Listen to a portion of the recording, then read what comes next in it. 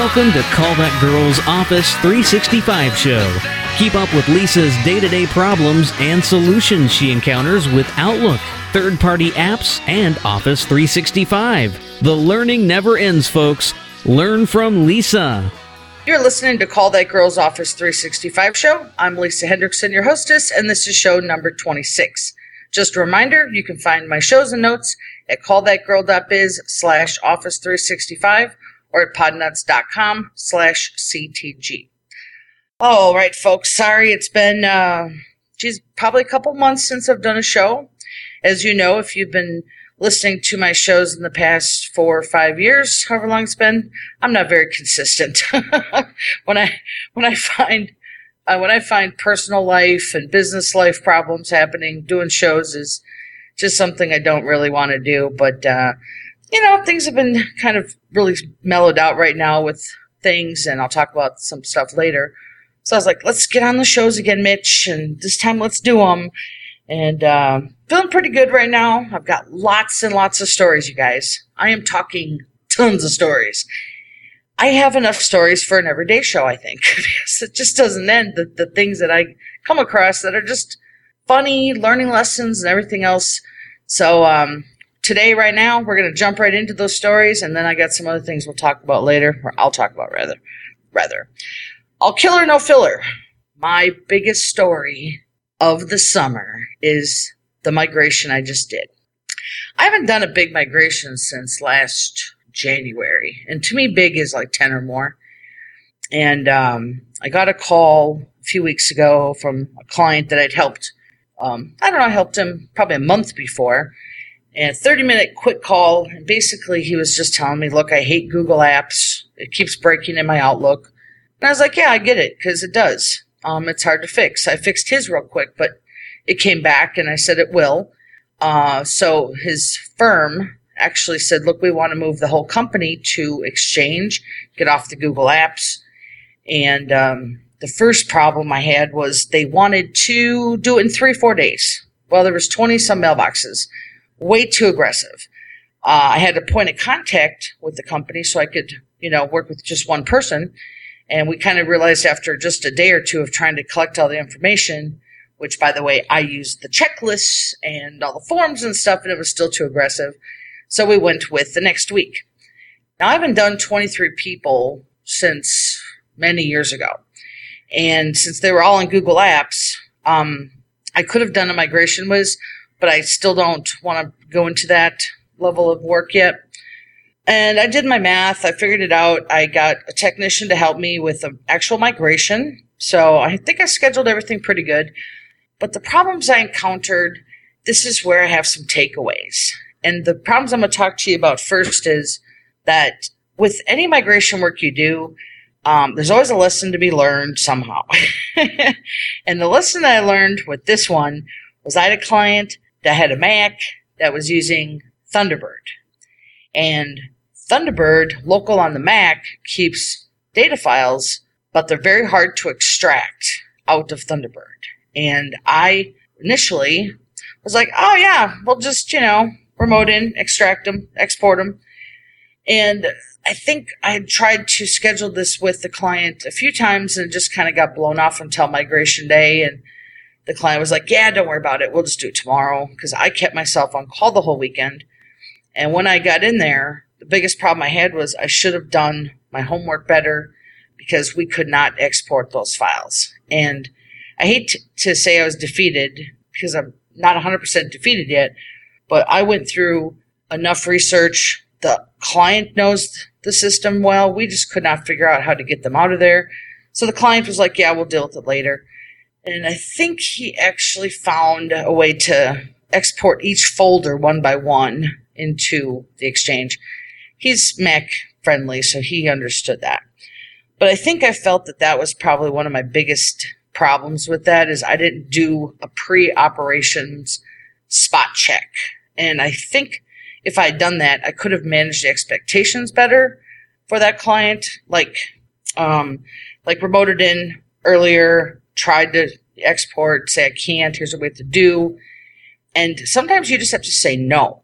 Now, I'm not going to tell this client no because I am going to help him, but moving ahead, it's possible that I can tell a client, look, I just did the, pre-operation migration checklist, and I'm not going to be able to move those files. So that's something you're going to have to hire another person to do or not move them. And that way I'm setting the expectations better, because I really felt just, kind of like I didn't do my best, but I did do my best. I really tried. And I spent all weekend trying. And I just kind of took as a takeaway, so I came up with a new pre-operations migration checklist that I felt is very worth the time. Before I do any migrations moving forward, I'm going to remote into that person's computer and do 10 things on the system for checking to make sure the migration will actually go smooth. And that does include checking the Outlook version, internet speed, exporting. Sometimes you can't even export some things because Outlook is broken or the mail control panel is broken. Just little things you find. And I think that I might have to fine-tune some of my pricing for this also. We'll see. But I think what I like more is that I will just know moving ahead with the migration what the challenges will be. And since I don't use MigrationWiz, I think it'll just set the tone of the migration better. I did hire a technician to help me with this migration, and him and I fine-tuned a few things too, because as I grow my company, I'm going to want to hire more techs so we can do more of these by hand. I really like doing them this way. But so I think on another show I'll talk about that, maybe is more of the checklist stuff. But the other big problem with this migration I had, this is just insane. One of the clients was not able to do the migration themselves. So I said, oh, sure, I'll just do it on my computer. Not a problem. And I could do that every blue moon because, hey, someone can't do it. Well, it turns out that the client, once I started to get the mail to download, had 1,300 folders. And, not total. I mean 1,300 total, but a lot of those had folders within folders within folders. And I didn't realize that. And as I was downloading the mail, I had to click each one because Gmail actually puts a filter applied on, which I've talked about in the past. The filter applied, now that I know how to do it with one click, but you still have to click every single folder to get the mail to kind of populate. And 1,300 clicks later, it was. I finally got the mail down, and then I had migrated it. And the unfortunate part was that the client, after I got it all, migrated up to the server, we had to set up his Outlook, and he had to download all 1,300 folders. But his problem was, which this would have been caught in the pre-op migration checklist, is he had very, very, very slow internet down. So his email took days to get down. And I just kind of felt like those were two huge learning lessons for me that just, the expectations to the client could have been, okay, I don't think he even knew he had 1,300 folders. But, hey, you've got really slow internet, so your migration is going to take a lot longer. And I had to help this guy for every day because I kept going, hey, it's still up, downloading and whatever. So that was just another lesson learned. And I'm trying to think if I had any other huge problems. I think another one of the clients had Thunderbird on a PC, but I did run a converter tool and I did convert, but Outlook was not installed on that computer. So we have to do that, and then it should convert those files. Macintosh was not so friendly on that one, unfortunately. All right, let's see. Anybody else have any big problems there in that one? I don't think so. Well, a call I took yesterday, which I've done these calls many times, iPhone, iCloud, Outlook not syncing. Pretty kind of common, I guess. People use the iCloud as a third-party app. It's on their phones. They know they can install it on their PCs, and many times people set it up the first time by themselves, but when it breaks, it can break really heavy, and it can break bad. So this client had syncing since last spring, and she said, well, look, I'm going away for a few months, so I thought, let's get this fixed before I leave. And I said, that should be about an hour job, because based upon my past experiences, an hour seemed about right. So here's another problem I have is underquoting my work and kind of forgetting what other technical snags can happen. So remote in. Typically with iCloud, there's an add-on in Outlook that has to be checked for it to work. You can check it, click OK in the add-on section for iCloud.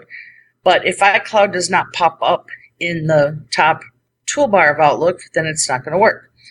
There's also a disabled add-on sometimes that you have to enable to get it to work. But if that fails, then you are going to a full iCloud rework. And these are not ever my favorite, ever. Because before you do anything, you have to back up their calendar. And sometimes, due to the size, it can take a long time because the client yesterday had 11,000 events. And I couldn't export iCloud normally through a CSV file. I had to export it through the Save Calendar options in Outlook, which backs up to an ICS file. Okay, so that was the first snag, and that was really not challenging for me. Then I exported out her contacts. So before I do any work, I back up my data. I always give it the name and the date. So for this one was iCloud Calendar, August 21st. Okay, so then you know that's your work. Okay, so I got everything backed up. You have to uninstall iCloud, reboot, then you download iCloud again, reinstall it, and then ask for a reboot. Then you go, after that reboot, you go and launch iCloud. And it asks you if you, in the iCloud control panel, it says you don't have it set up for Outlook. You click the button, it starts doing a bunch of crazy shit with Outlook. I'm just going to tell you. You're probably going to panic for a minute. Like, you're going to see data, it says it's copying, and then you're kind of worried, am I going to get duplicates? But normally it doesn't, okay?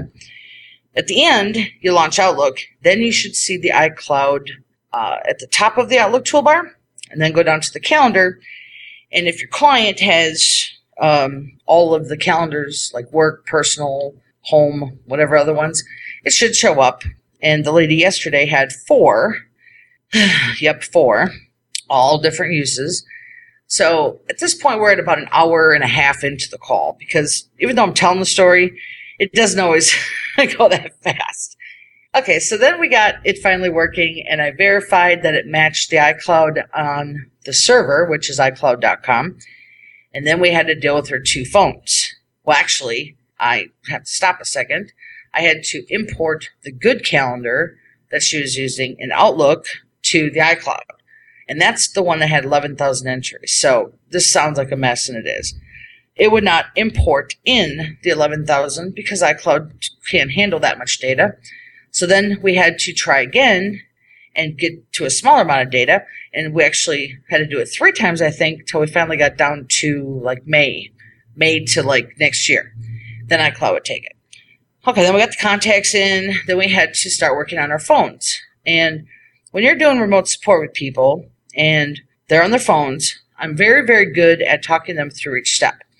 I think we spent almost an hour on her phone and iPad alone just trying to get those to talk. It was really serious because she just didn't have anything that was syncing. And if we finally troubleshooted it down to where she had to sign out of iCloud completely and then sign in, and then it brought a fresh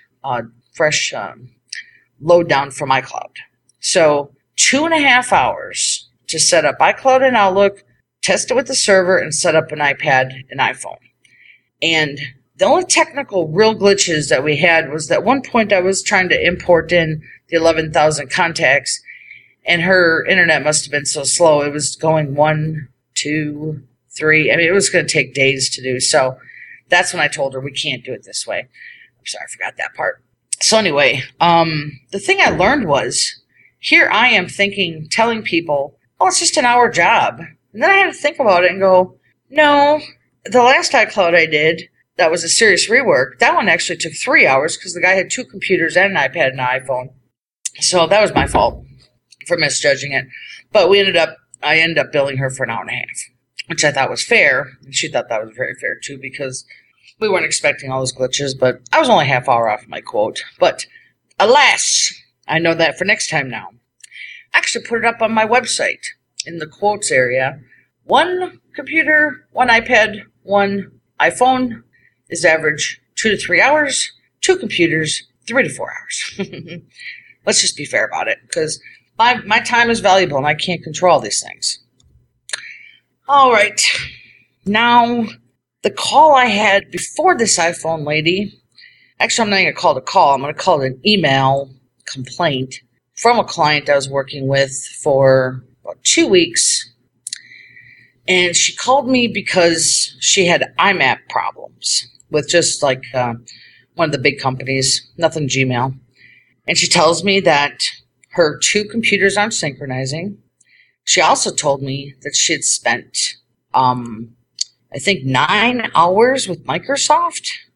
She said she bought their, I think it's called their new Azure, whatever, support plan for $150. So anyway, I think that should be a flag. You know, like someone tells me they've worked with Microsoft for 9 hours and there's still problems. In fact, I'm going to flag that from now on because Microsoft tech support, yeah, it's not always the best, but 9 hours, that really sounds bad. Like, it really sounds bad. So anyway, I'll get on with the story. I take the call and I'm like, yeah, how bad can this be? You know, it's just an IMAP problem. The way I fix IMAP is 2 different ways. Normally, the client has too much data that's trying to synchronize. And Outlook, with the exception of Outlook 2013, maybe 11 gigs is still just too much data to synchronize. So the first thing I usually do with IMAP jobs is I go to each of the computers, I look at the mailbox size in the folder list of Outlook, take a note, then I actually go look at the PST or OST file to see if it matches up. Both computers had mismatching data across the board. So right there, huge flag. The only way to get them to 100% sync is to download a fresh profile on both computers from the server because the server will have the exact information. Well, I was dealing with a client that, I don't know how to say it. She likes to take the mouse and be the technician. So I'm kind of guessing that might be why it took the 9 hours with the Microsoft guy because she probably played technician a lot. But anyway, I did create new profiles. Now, because there was 11 gigs, you can't synchronize 11, so I had to go into the IMAP folders and hide a bunch of folders. Okay? So we hid, well, she probably had a few hundred folders. So she went through and hid all the ones she wanted. 2 hours into the job, I think we had 2 appointments.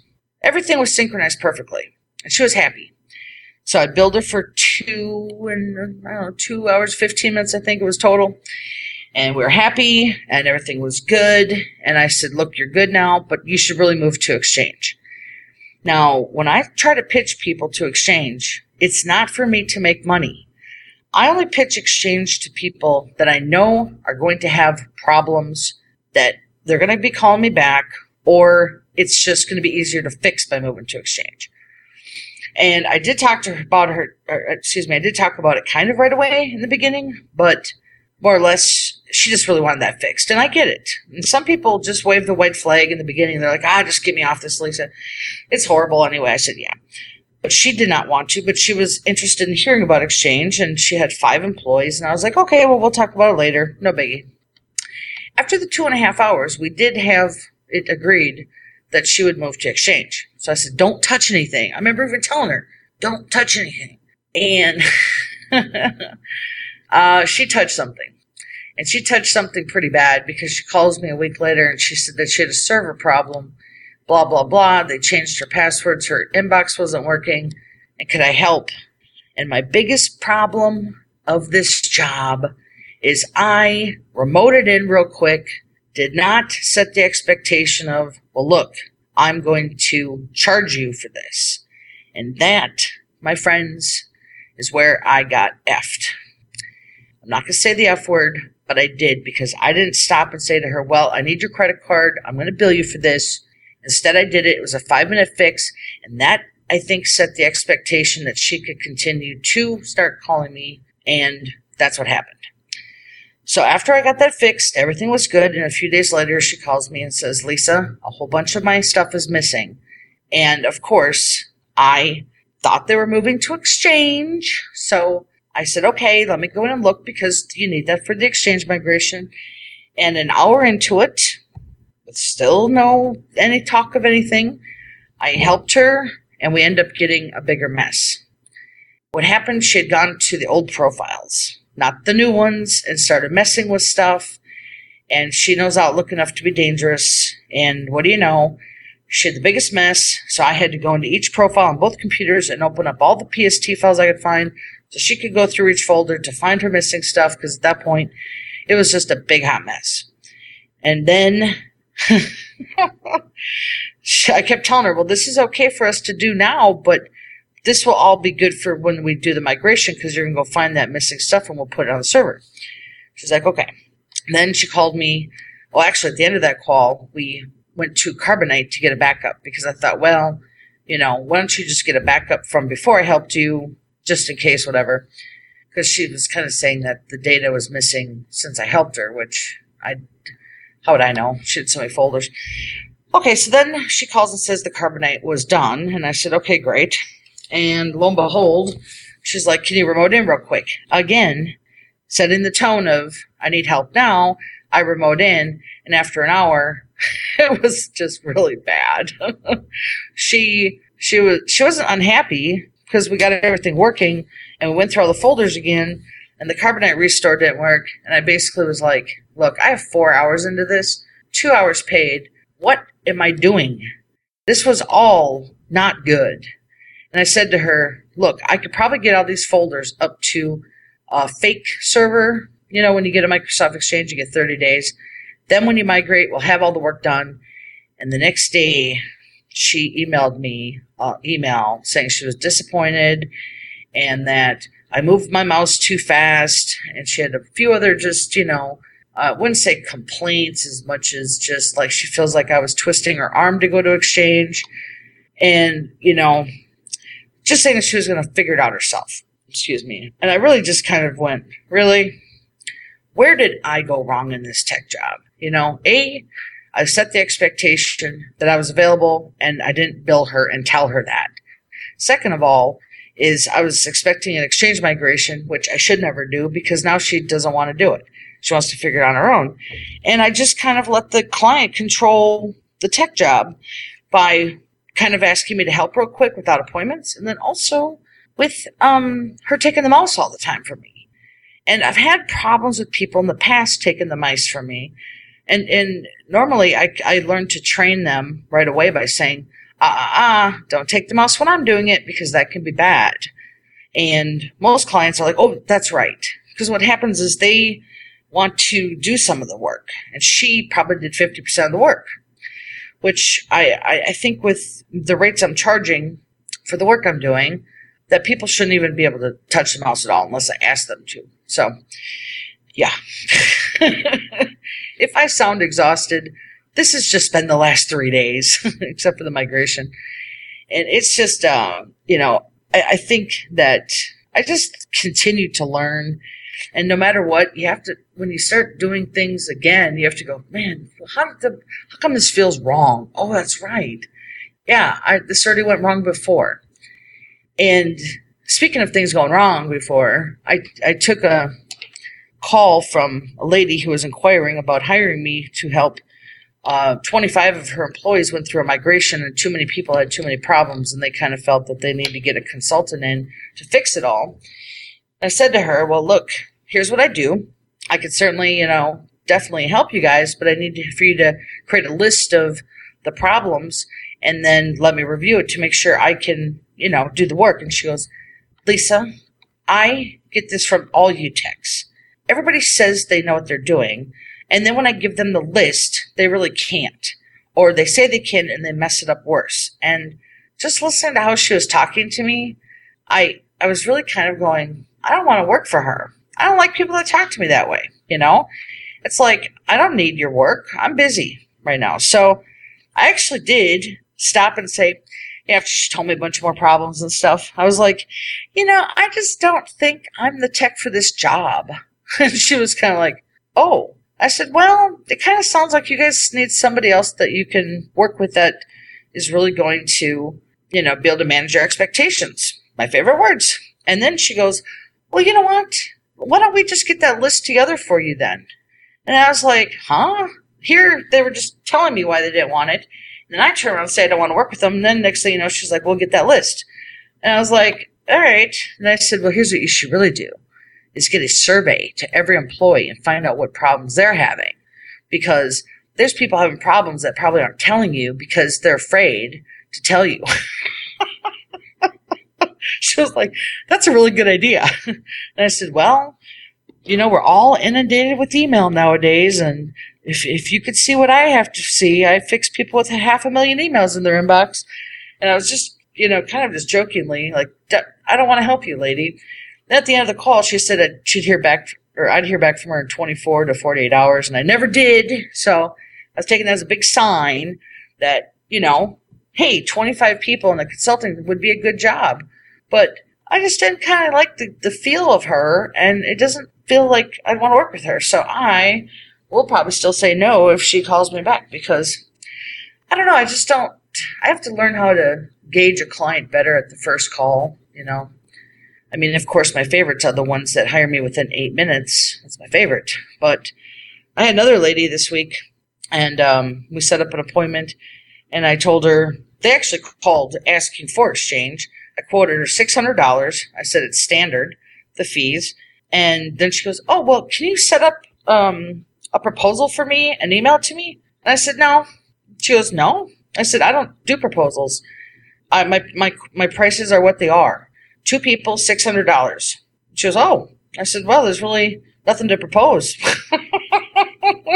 I kind of felt like, why? 2 or 3 years ago, I wrote proposals because it kind of, people really wanted to see all the work I did. And then I was like, you know what? I've had so much success in the past year or two just telling people like how it is. You need exchange. You have 2 people. I do it in one morning or at night. It's $600. And here's what I do. And it's sold. There is no proposal for me needed. I don't do demos. I don't do any of this stuff. And she was okay with that for like a minute. And then she said, well, do you do other things for like computer help, blah, blah, blah. And I said, well, yeah, I have a help desk that I only allow prepay support clients to utilize. And she goes, well, how much is that? And I said, I sell it in 4 8-hour blocks a time. So that'd be $4.99 or $8.99. She goes, oh, so I just can't buy it by the hour? I said, no, I don't have that model here. And then she was like, okay, great. Well, I'm going to have my assistant get back to you. Thanks. And she hangs up. And I'm like, okay, that's another kind of client that I'm really glad I did. Because my business model is set up to have support tickets now. I'm going to talk about that a little bit later in the show, how I kind of got out of the break myself, is I don't want clients that are only going to, talk about $89 fixes. That's not what I do anymore, unfortunately. Not at all. So I was kind of happy to see that one go by too, because if she was acting that way to me now, she might act worse to me when I do repairs. All right, sorry, folks. I had to take a little break there. Sorry if it seemed weird. My next issue, a lot of these issues are from the summer for my break, by the way. I had a call from a business contact manager client. Now, if you've never worked with business contact manager, it's one of the, program add-ons for Outlook that is kind of like a CRM system. I think people used it more in 2003, 2007. And it got really popular. I have been supporting it, but I don't like it. And I'll tell you that I actually made a contact out in Seattle who is a business contact manager expert because I was getting enough calls that I just couldn't say no to them, which I was, because the new business contact manager with 2013, I completely don't even understand. And that's unfortunate, but I can't learn everything. And I found him. So that's been real nice. I've threw him a few jobs this summer because I went out to Google and made some blogs about business contact manager expert. There was none. So I did it. So I get the calls. If you Google it, you'll find me. But anyway, I did take a client that was calling in a panic. And he said, look, my Outlook won't open at all. And I said, well, look, here's what I can do is I can probably fix the Outlook and get it open for you so you can do your, email and tell my BCM expert. And he's not like me on the fly, can do jobs quick. He's more project oriented. And I said, and he'll get back to you to fix your database. The guy actually had a 4 meg database, and that must be the limit. So he knew he had to split that. And here, most of my BCM clients know their program very well, actually. So, when they need an expert, they know that it's past their, technical level. So anyway, what I ended up doing was shutting off the synchronizing, and then it turns out that he had some every single add-on in Outlook open at the same time too, which if you've ever done, if someone can't open Outlook, try to get it in safe mode and disable all the add-ons, because normally people don't need any of those except for maybe an Adobe PDF thing or some other third-party app. DragonSpeak, by the way, is a huge natural speaking DragonSpeak, I think it's called, from Nuance. That's a big problem with Outlook. So anyway, I did all that, rebooted, got his Outlook to open, happy as a clam. But I just, for those people out there trying to get into more support like this, there's lots of little funky things that can cause Outlook to snap and not work. And, even though I know I managed that call well, because I told him, look, I have an expert, but I can help you with the Outlook. And it really went perfect, except this is the funniest part, is I told him, I will help you for 15 minutes for free. If I can't get Outlook to open, then I'm not going to charge you. Anytime after that, and if it opens, I'm going to bill you. So it was 45 minutes. It was 11 o'clock at night, and this is when I was traveling, so I worked weird hours. Normally I would never do an 11 o'clock appointment. And I was remoted into his computer, and Outlook had not opened. So at that point, I told the guy, well, I won't be able to bill you unless this Outlook opens and it works. 15 minutes later, Outlook opened. So I ended up billing the guy only for a half hour, $89. But that was, to me, a very fair call. And to me, it's just a fun one. But speaking of Outlook add-ons and third-party apps, you have to make sure that if you have clients using G Sync It, Companion Link, or in the past, Google Apps Sync, things like that, if those third-party apps break, check the updates first right away, because I've had a lot of people this summer that have emailed me in requests, and I don't even take the request until I know the updates are done, because really it's pointless. And almost every person did have to get the updates, and I didn't hear from them.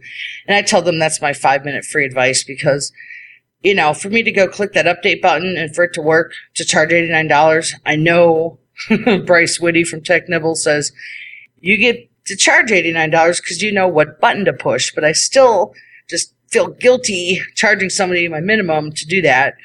So I just do the free advice thing and hope that they remember me and call me later. I always hope that. Now, there are some other problems with GoDaddy that I'm going to talk about now, and this one's actually newsletter worthy for those that are looking for something to put in the newsletter. In the past, at least year, since GoDaddy's been trying to fine-tune their Office 365 sales, which I call them bandits now, pretty much what they're doing is when people have a problem with any of their current services, GoDaddy tries to upsell you to Office 365. And they're getting really good and really sneaky about it. And I had a few clients this past year, the one I'm going to talk about here is the worst, that said, well, GoDaddy said if we migrate to Office 365, they will give us a refund on what was due on our old services, plus they're going to give us a year for free or half off or something, so it really sounds juicy if they buy a 3-year contract. I've heard this over and over, and this is really common for them to do that. They want to hook people in. But the problem is that the salesperson on the phone, which I never call them technicians because they're really, in my opinion, far from a technician level, they sell these people, and the next thing you know, the people are in half a migration, and they can't do their email and their Outlook. Well, we know, because we do this kind of work, that migrations, when they're using their tools to do it, can take 2 or 3 days. That's just like how Migration Wiz works too. It does its passovers and email comes down and everything. And so my client, this is where I'm getting at, they called me and they said, look, we have a big problem. GoDaddy migrated us. Our Outlook doesn't work. This doesn't work. We're trying to work. We're in a panic. And basically, I called GoDaddy and worked with them, and I got their email and Outlook to open, but nothing was coming down yet because it wasn't done synchronizing. And my clients were so upset that they said, eventually one day we'll move over to your vendor because we want to be free of this. They had no email in their Outlook for 3 or 4 days. Now, that's like taking a heroin needle out of a junkie's arm. I mean, people love their Outlook, and they can't adjust to an online version. They can't adjust to other things. It's just like they freak out if they can't have their Outlook, and that's why Outlook work is in demand. So when people's email's down, it's down. And I worked with them for at least 2 different sessions, and basically, they felt really bad that they didn't talk to me first, because I've known these clients for 5 some years. And I said, I think the point of when you build a relationship with someone like me is you should use me as your IT consultant. They were even like prepaid ticket clients. They could have called me and said, hey, look, Lise, GoDaddy, here's the worst part. They had actually done this for 2 months with GoDaddy in emails back and forth. And I told the clients, I said, you guys should have just stopped at some point and said, maybe we should check with Lisa. As IT techs and consultants, we want our clients to call us rather. And to, if they want to do it on their own, I would have told them, well, here's what's probably going to happen. But GoDaddy's not going to tell them, you're not going to have your Outlook for 3 or 4 days. You're not going to have this. You're not going to have that. No. And if they call, GoDaddy's like, too bad.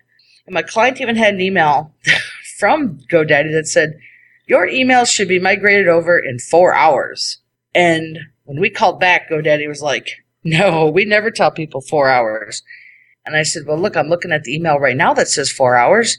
He goes, nope, that never got sent. I'm like, okay, you obviously are delirious, because I'm looking at an email right here. My client was on the phone screaming at the tech or the salesperson.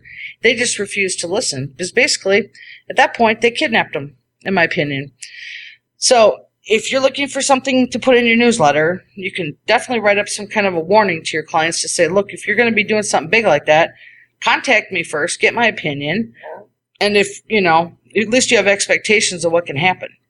GoDaddy also has a horrible interface that is not standard. I don't believe, I think it's been a while since I looked at their interface. But the last time they didn't allow you to see the admin control panel. They might now, but back last time I was testing it, they didn't. And that's horrible, because you don't get any access. You have to utilize them, which is, again, horrible.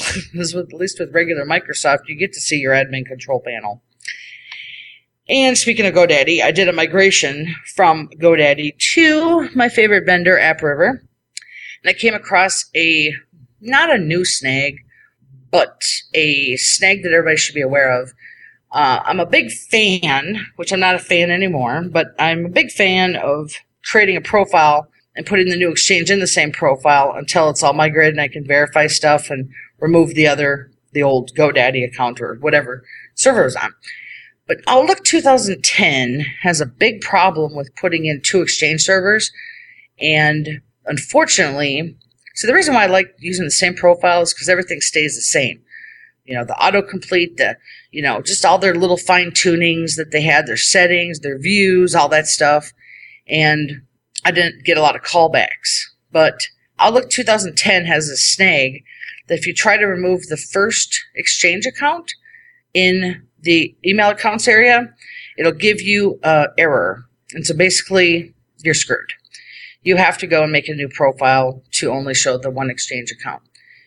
I've seen that probably 3 or 4 times. So my new method is to just create a new profile and do the aftercare and fine tune that the best I can, because you know what? I'd rather do that, and then I give the expectation to the client that things might not be perfect. But Outlook 2010 is just breaks that way, I guess. And another thing that's been breaking is Macintosh is losing mail identities with Exchange. I had 2 calls in July where Outlook 2011, something crashed and their mail identity broke. So all their stuff was gone. And normally in a Mac, you have to go to the, I think it's called the database utility. Then you can pick your identities. And I fixed this before by just selecting the old identity as the default and everything comes back. But what happened is this one client had a mail identity delete a bunch of stuff, and then when it deleted it off the server, that actually deleted it somehow, I don't know how, out of the restore deleted items. I mean, it was gone. I even downloaded a fresh copy onto her PC, and there was nothing there either. So something really went bad. But anyway, I ended up copying her mail identity OLM file, which is about 9 gigs. I ended up copying that. This is why I just can't work with Mac only. I took that file over to the PC. She had to put on a flash drive and copy it over. On the PC, I downloaded the OLM converter OLM converter to PST, and all the files were there that she was missing, all of her stuff. It was just like something went cuckoo. And the mail identity in Mac is like equal to profiles on a PC PC. They're just configured a little differently, and the Mac databases are a lot different. And unless you work with Mac Mail every day and all the email applications, I don't know. I work with it enough, but every Mac tech I've ever asked about email, they just aren't a fan of it. So, I had to wing it. But that was a win for her. But I did see 2 mail identities this summer, which is strange. I don't know what happened. And about a month ago, I had a migration that I thought was going to be just super sweet, super easy. I was like, oh yeah, this will be a breeze. I already helped her with a small problem, moved her up to Exchange. So she had 2 computers, and the first computer would not take a new Exchange. I think she already had Exchange, actually. But I don't remember that exactly. But I could not set up a new profile with Exchange. It kept giving me, you're not connected, you're not online, which I've dealt with that tons of times. I did all my basic troubleshooting. I could not set it up with just add the new account with the email and password. And I tried manually setting it up, and it failed. And I was like, there's something really wrong here. And it dawned on me that she did not. I went and looked in her the security settings of the Exchange, and she did not have anonymous. So if you're doing a manual setup, you have to be able to pick the option for anonymous. And it actually comes from a Windows update with Outlook 2010. So if you don't see that, you have to go get the hotfix, which I have on my website, by the way. Or you can just Google Outlook 2010 hotfix for anonymous authentication. And it'll pop up. It's a KB article with a download link. So I did that, and it failed. And then I tried all the Windows updates. Turns out her updates had not been done since February. So, actually, I think I have to rearrange that story. I tried the Windows updates first, and those all did not come down nicely because there were so many. Then I tried the hotfix. That failed. And then it just kind of dawned on me. I was like, you know what? Let's install Outlook 2013 just to see if this fixes it. And it did. So to me, I will never forget that lesson again. And the client was absolutely thrilled with upgrading. And I hate to say it, but luckily she had another computer to work on, so she wasn't really affected by this. But yeah, that's something that maybe would have been caught in the pre-op check. The pre-operations migration checklist. I'm not sure how I'm going to add that in, though, because I don't think that's worth testing on everybody's computer. I mean, I've done hundreds of migrations, and that was just rare. But those things can happen, unexpected. And luckily, she had another computer to work on. Thank goodness. Okay. I got 3 or 4 more things here. Let's take a quick break, though. That's a lot of stories, folks. I would like to take a minute to thank our show sponsor, AppRiver. AppRiver email and web security specialists. They offer phenomenal Office 365 sales and support, and they've been my preferred vendor for all my clients for, almost 2.5 years now, and I'm thrilled to have them as a sponsor. So if you've listened to my past shows and you've heard me speak about AppRiver, you can set up a time to talk to my rep, Steve Harris. You can email him sharris@appriver.com. I just can't tell you guys how much I love this company because instead of me doing my 60-second pitch, I'm just going to tell you a few stories. Is that what I love the best about having those guys is that if I need the sales rep to help me win a sale, I send it to my sales rep.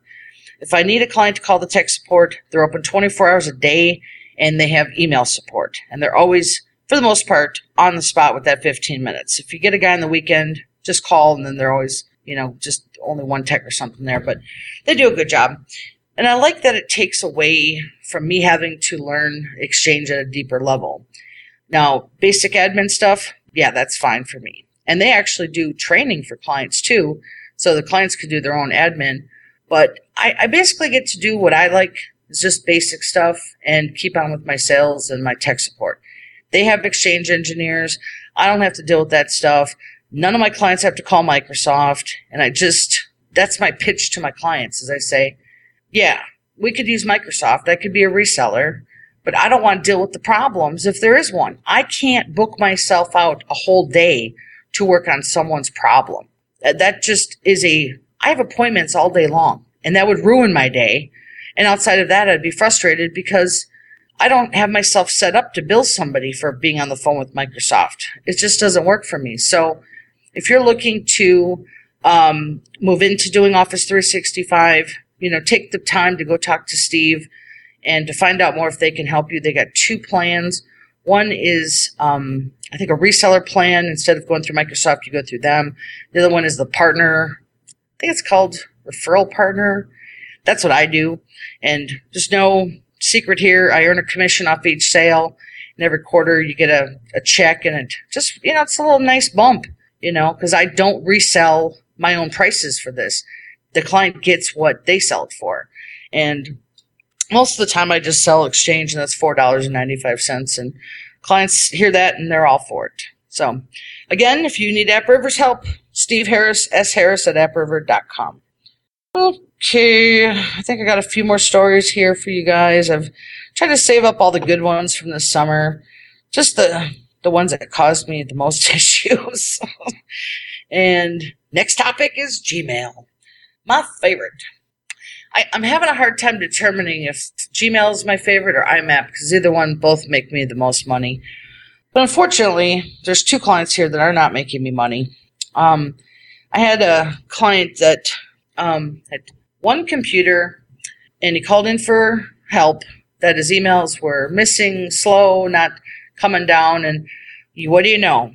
This is a typical Gmail IMAP problem for so many people.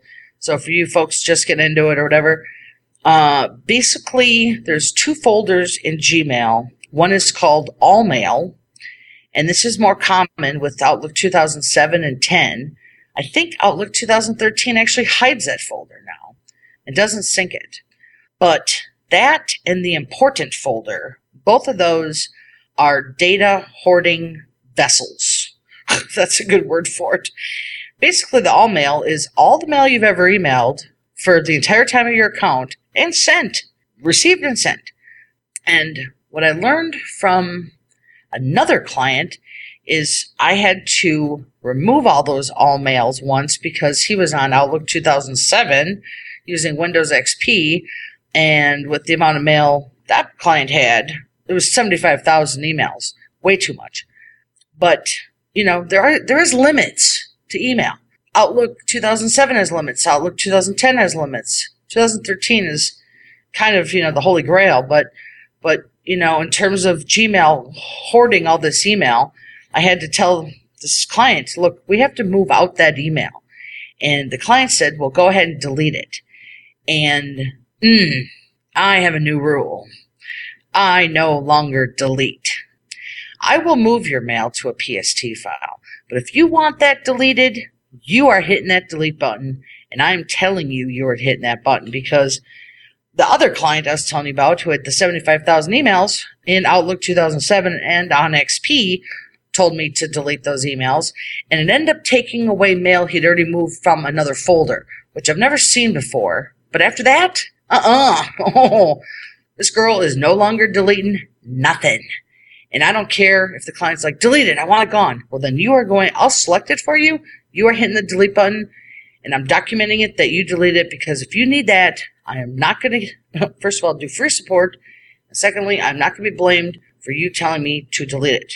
So, anyway, of this Gmail IMAP story, the first client actually did move all the mail off, and that was good because he needed the email still somehow. But the IMAP just does that, and that's just something everybody needs to be aware of, is that, no matter what, it just keeps like it's a data hoarding tank. You just have to delete it and flush it out and give the clients room again.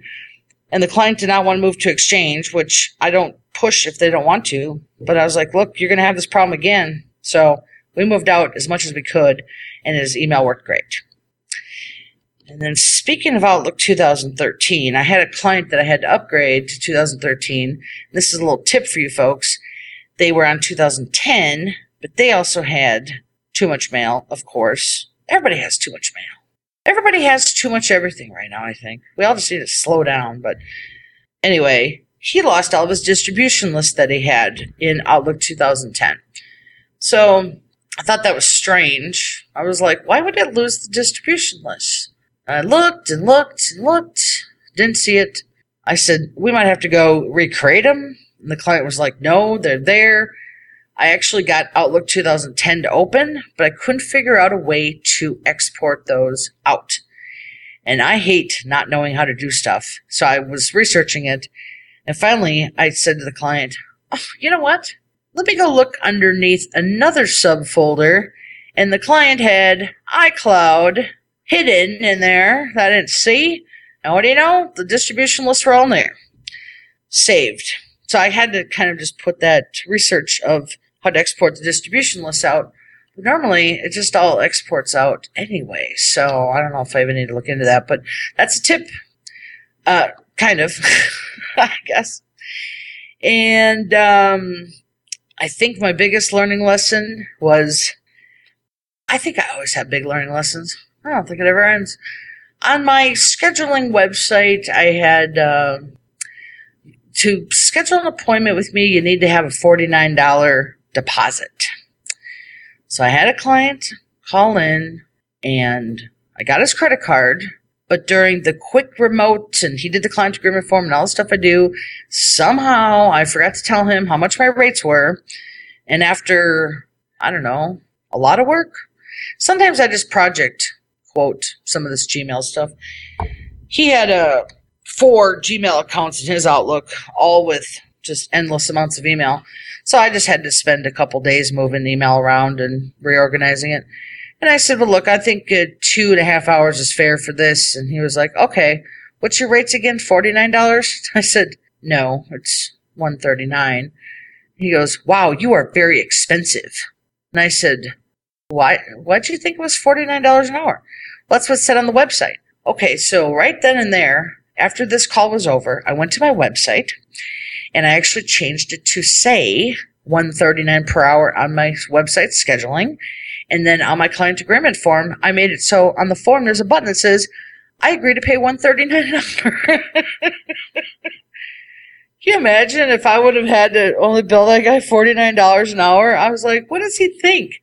Like, he obviously runs a business. He's had technicians help him. And just because of people thinking that I'm so expensive, I had another lawyer client tell me, because I must not have told her either, that, wow, you are very expensive. And I'm like, you're a lawyer. You're expensive too. Like, I guess it just takes one thing for me to go change another thing. And I've been in business 8 years now.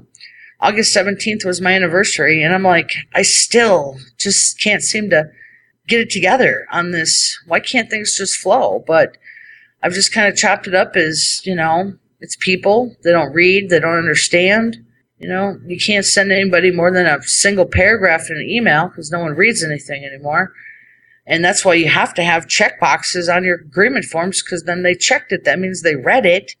I think we're just kind of, I don't know, our society's going crazy a little bit, but maybe it's me. I don't know. Anyway, so those are kind of my updates from the summer, folks. Lots and lots has happened. I did my last show with Carrie, and like I said, my consistency has been off, but I'm hoping to have things settled down now. I went through some personal issues this summer, had to figure that out. I'm traveling again. As of right now, I'm in Tulsa, Oklahoma. I've been here for a month, and in about 3.5 weeks, I voyaged down to Nevada, where I'm going to be settling down and making somewhere in the Las Vegas area my permanent home. I think that I need to settle down finally and get into my own. I want to get back into some business networking and get into that downtown tech mecca a little bit and just kind of start doing some new things. There's a lot going on down there technology-wise, a lot of startups and stuff, so I thought that might be a fun environment to jump into. And then my biggest decision I made with these last 2 months was at the end of June. I decided to get out of Break Fix. I had to make the commitment. And, well, here's what I got out of is I was doing my managed services with RS Tech Team. They were doing my online backup and my managed services. And at the end of June, I talked to Chris and I said, you know what? I don't want to do it anymore. It was making me great money and the services were great for the clients, but I personally just decided that I wanted to focus only on Outlook and Office 365. So Chris and I came up with an agreement and I sold him all of it. I think that's very fair to say. And it took us about a month and a half to finally, get all of it out of my hands, but I have not been happier. So if you are doing anything that you don't like or you don't feel that you can be successful, just figure out a way to get out of it because I have not been, like I said, happier. In July, that's when we started migrating stuff out. I focused on my sales. I focused on my marketing. I did a lot of stuff. And I actually also got rid of all my assistants. I just said I need a break from having people work for me. And July was my best month ever. And August, this month, has actually been better than July. So something must be telling me, the universe is telling me, you just need to slow down. And one day I might regrow the company. And, if I regrow the company, at least I know how to do it the better way. I don't know. We'll see. Right now I'm okay with just doing what I do. And I still work with Chris. Chris does my help desk for my prepay support client tickets. And if any calls come in, I just send it right to him. I don't even deal with it anymore. I don't want it on my books because if you're going to say no to stuff, you just got to say no. But I did keep the help desk for my prepay because, my prepay clients are kind of special to me. And if they need help, I just didn't want to say no. And it just worked out to, that works. That still works. So pretty much I have my backup of my help desk guys. But yeah, my life is a little more free for me to do what I'd like to do. And blogging and helping clients and migration work. And I made some videos last weekend, so if you want to check out my Office 365 channel at YouTube, it's youtube.com/callthatgirl, and I put up 4 last weekend. I'll get a bunch out tomorrow too, and then I also have those Outlook videos that I've been working on. I got the distribution stuff ready and the template for the website, so I'm ready to hit that. So all in all, folks, that's kind of it. All my updates in a nutshell. And hopefully here in the next week I'll get another show out because I got a lot more stories I want to tell. But anyway, if you want to, give me an email at lisa@callthatgirl.biz. And you can check out my books at callthatgirl.biz/publications. If you want to hire me to help you with a migration or do some consulting, I do charge a fair rate for techs, and you get to do the work. So learn from me, I'll help you. And this will be the close of the show. Let's say this is a Podnuts production, audio supported by Mitch Hammond. Thanks again to our sponsor, AppRiver. Be sure to check out other Podnuts podcasts, Podnuts Daily, Android App Addicts, Linux for the rest of us, and the Geeksters. If you have a story you want to share or be a guest on the show, contact me, lisa@callthatgirl.biz. And let's see. You can check me out on Twitter, Call That Girl, Facebook, if you can find me there. I've got tons of stuff. You can check me out at Technibble. I have an account over there. Otherwise, that's it, folks. See you next time.